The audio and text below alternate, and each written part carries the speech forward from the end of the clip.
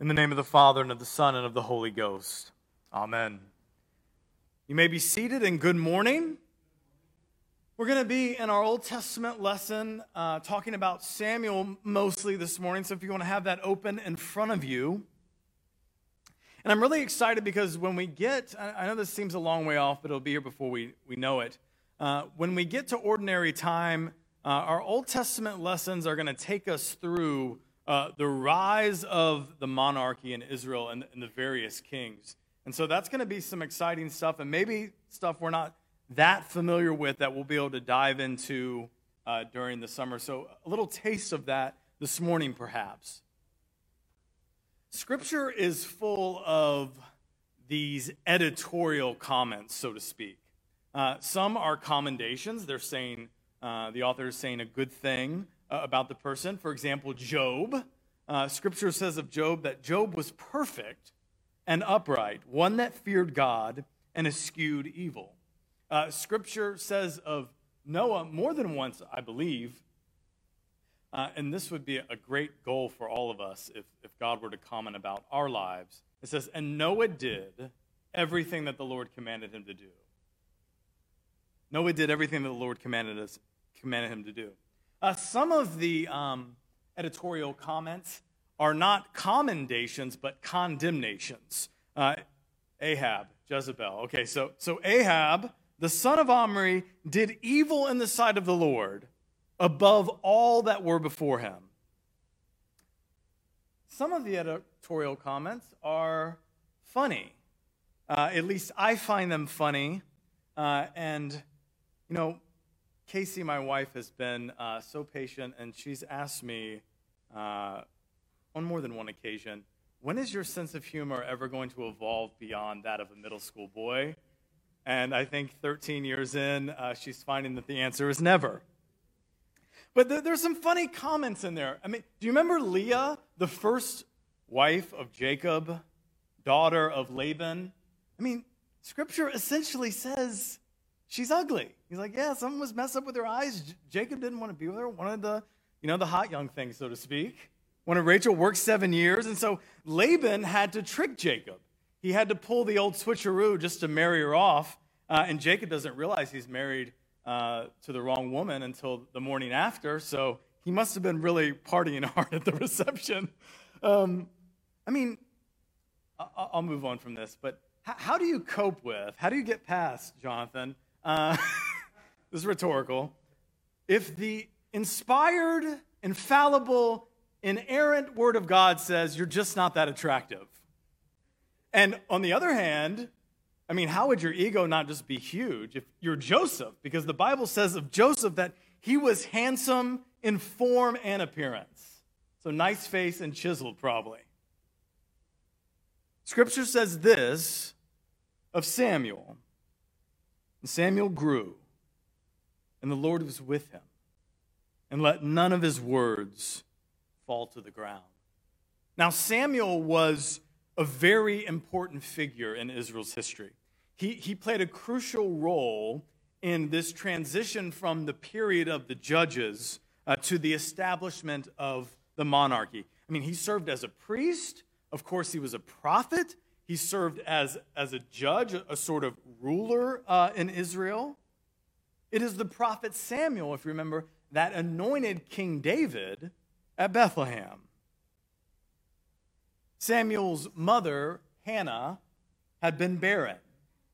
She couldn't have children, and she was devastated. I mean, so much so, one year they go up to Shiloh, which is where the tabernacle was, this portable temple.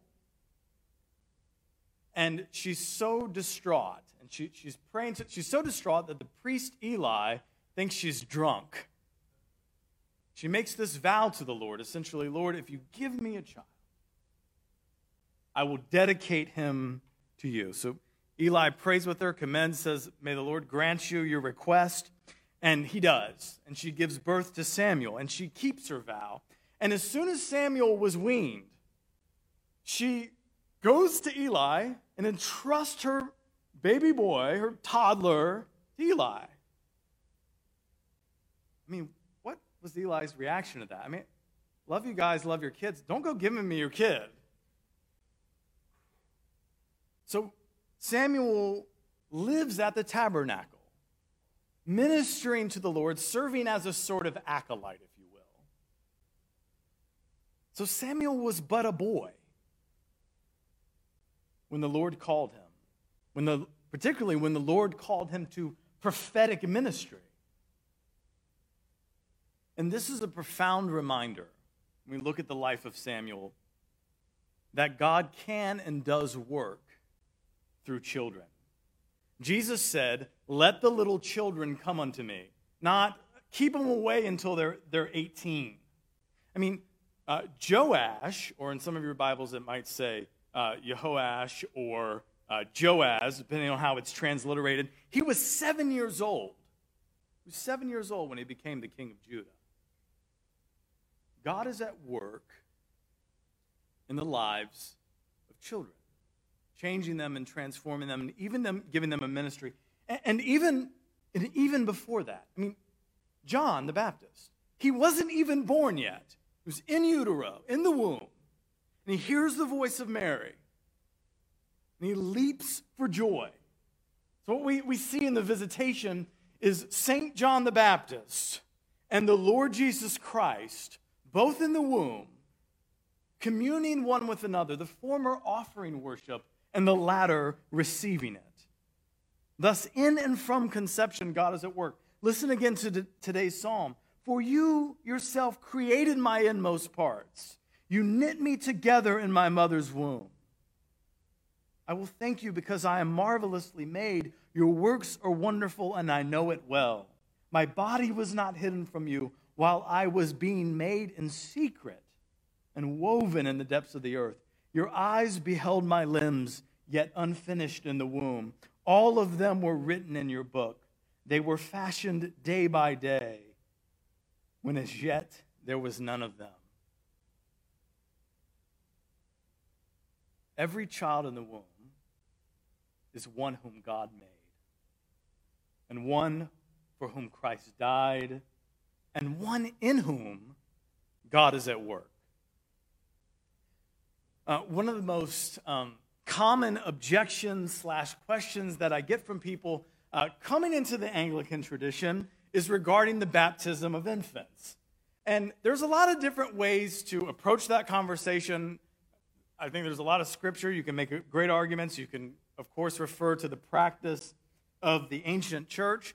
But if I'm feeling froggy, and I usually am, I just go for the jugular with a series of questions. And I'll ask them something like this. Do you love your baby? What? Of course. Does your baby love you? Do you know your baby? Does your baby know you? Of course, all the answers are yes. There's relationship there. I've never had a baby, but women tell me that even in utero, there's a bond and a relationship, and they know voices. So then I would ask, so would you say that you're capable of having a relationship with your baby, but the God of the universe isn't? Sometimes that works, sometimes it doesn't. From conception to death, God is calling us unto himself and unto vocation, unto ministry. From conception to death. So if you're here or if you're listening online and you're no spring chicken, and I'll let you decide whether or not you're no spring chicken, but I want you to know God's not done with you. God is at work in you. God's calling you. Abraham was 75 years old when God called him to leave Haran. Moses was 80, up there with his brother Aaron, who was 83, before Pharaoh saying, "Let my people go." His life was almost over when he got to do the thing that God made him to do.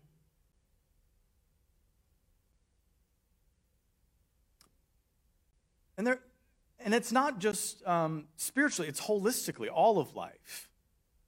You know, I have friends that, looking at 40, they act like their life's over. For you philosophy nerds, if you've ever heard of Immanuel Kant, he wrote a book, Critique of Pure Reason, which changed. I don't agree with anything everyone says, but for better or for worse, it changed the philosophical and, in many ways, theological landscape of the intellectual world. He was 79 when he wrote that book. 79. I was, everything's different in COVID. I'm even sick of that caveat. But there was a series of summer races out in Claremont.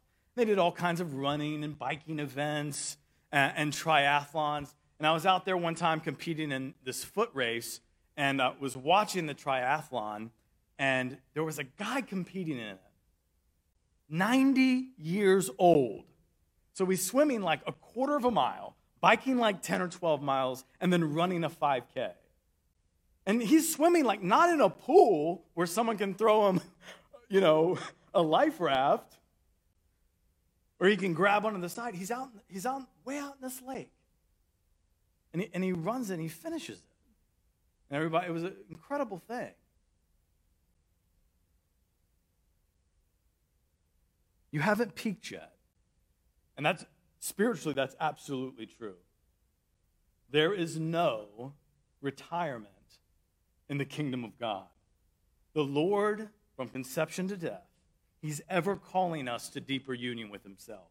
And he's calling us to be the best version of ourselves, to be that which he made us to be as human beings. And he's calling us to a ministry, to serve God in his church. And when God calls us, when we receive our callings, because there's all different kinds of callings, God calls us in various and sundry ways. Our response is to be that of Samuel. Speak, Lord, for your servant is listening. Samuel's response, maybe you notice this, to me it's reminiscent of Mary's response. Behold the handmaiden of the Lord, be it unto me according to your word. There's surrender, there's total surrender and submission to the will of God. And although Samuel's response was, you could say, well, Eli told him to say that, and he did, I think we can see something of the genuineness of his response in that the courage it took for him to proclaim his first prophecy. I mean, he had to go to the man that raised him. He had to go to a very powerful man, a high priest in all of Israel, and say, you've sinned gravely, and you're out. You and your progeny are out. He does this as a young boy. God is using him. So God is calling us.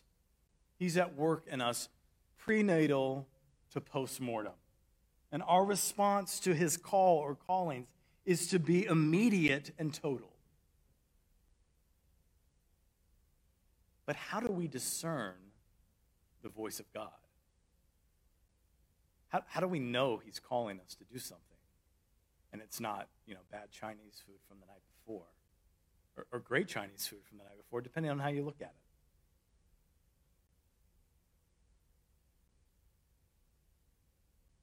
We hear the voice of God by being close to him. Listen, 1 Samuel 3:3. Samuel was lying down in the temple of the Lord where the ark of God was. The young Samuel is sleeping in this portable temple. This is not Solomon's temple. This is years before that's built. This is the tabernacle. It's at Shiloh. It's this mobile tent temple constructed in the time of Moses. So he's lying down. And the Bible says that he's near the ark of God. I mean, he certainly wasn't like in the Holy of Holies, but perhaps, I don't know, he was right on the other side of the veil. And the Ark of the Covenant was where God's manifest presence dwelt. He's seated upon the cherubim. They're the two cherubim. We've all seen Indiana Jones. Two cherubim on top of the ark. It's God's throne, and then the base, and then the lid of the ark is God's footstool. He's seated upon the cherubim, and the ark is his footstool. And the place where God dwells, that's what a temple is, the dwelling place for deity. But the place where God dwells can properly be called heaven.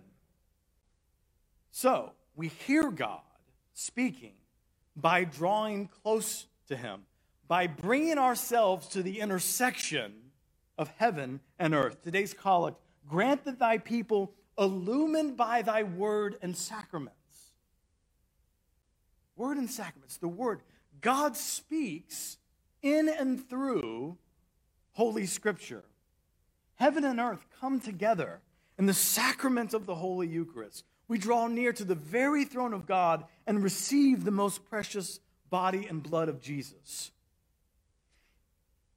In addition, as in Scripture and in the life of the church, as we come to better know the voice of the Lord, to truly in practice become one of his sheep so that we know the voice of the shepherd, that enables us to better discern his callings that come through other people, that come through circumstances, that come through what should be a well-formed conscience.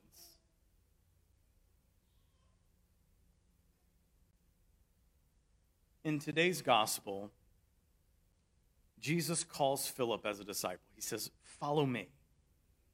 And Philip goes and finds Nathanael and tells him that we have found him of whom Moses and the law and the prophets did write, Jesus of Nazareth, the son of Joseph. And at first, Nathanael's skeptical.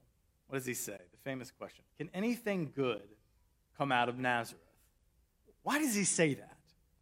Well, Nazareth was a Roman garrison. And so the Jews despised it because they had this perpetual sign, this perpetual reminder that they were oppressed by the Romans, that they were under the thumb of Caesar, that they were back in their land, but they weren't free. Nazareth was also what we call in the South, a podunk town. It was very small. At the most 500 people, but it could have been as few, archaeologists say that it could have been as few as 75. Anything good come out of Nazareth? Jesus, as he approaches, he says this of Nathanael. Behold an Israelite, in whom is no guile. If there was a chapter in Scripture which covered your life, what would you want the editorial comment to be?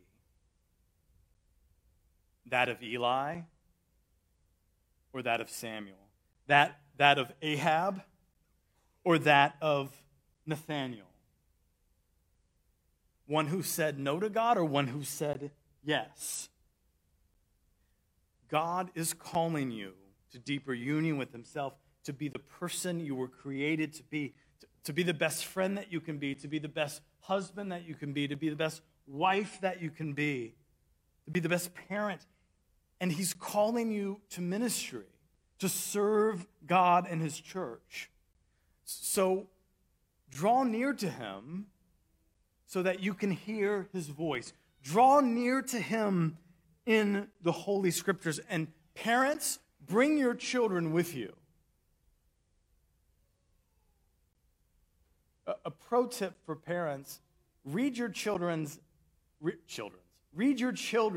narratives.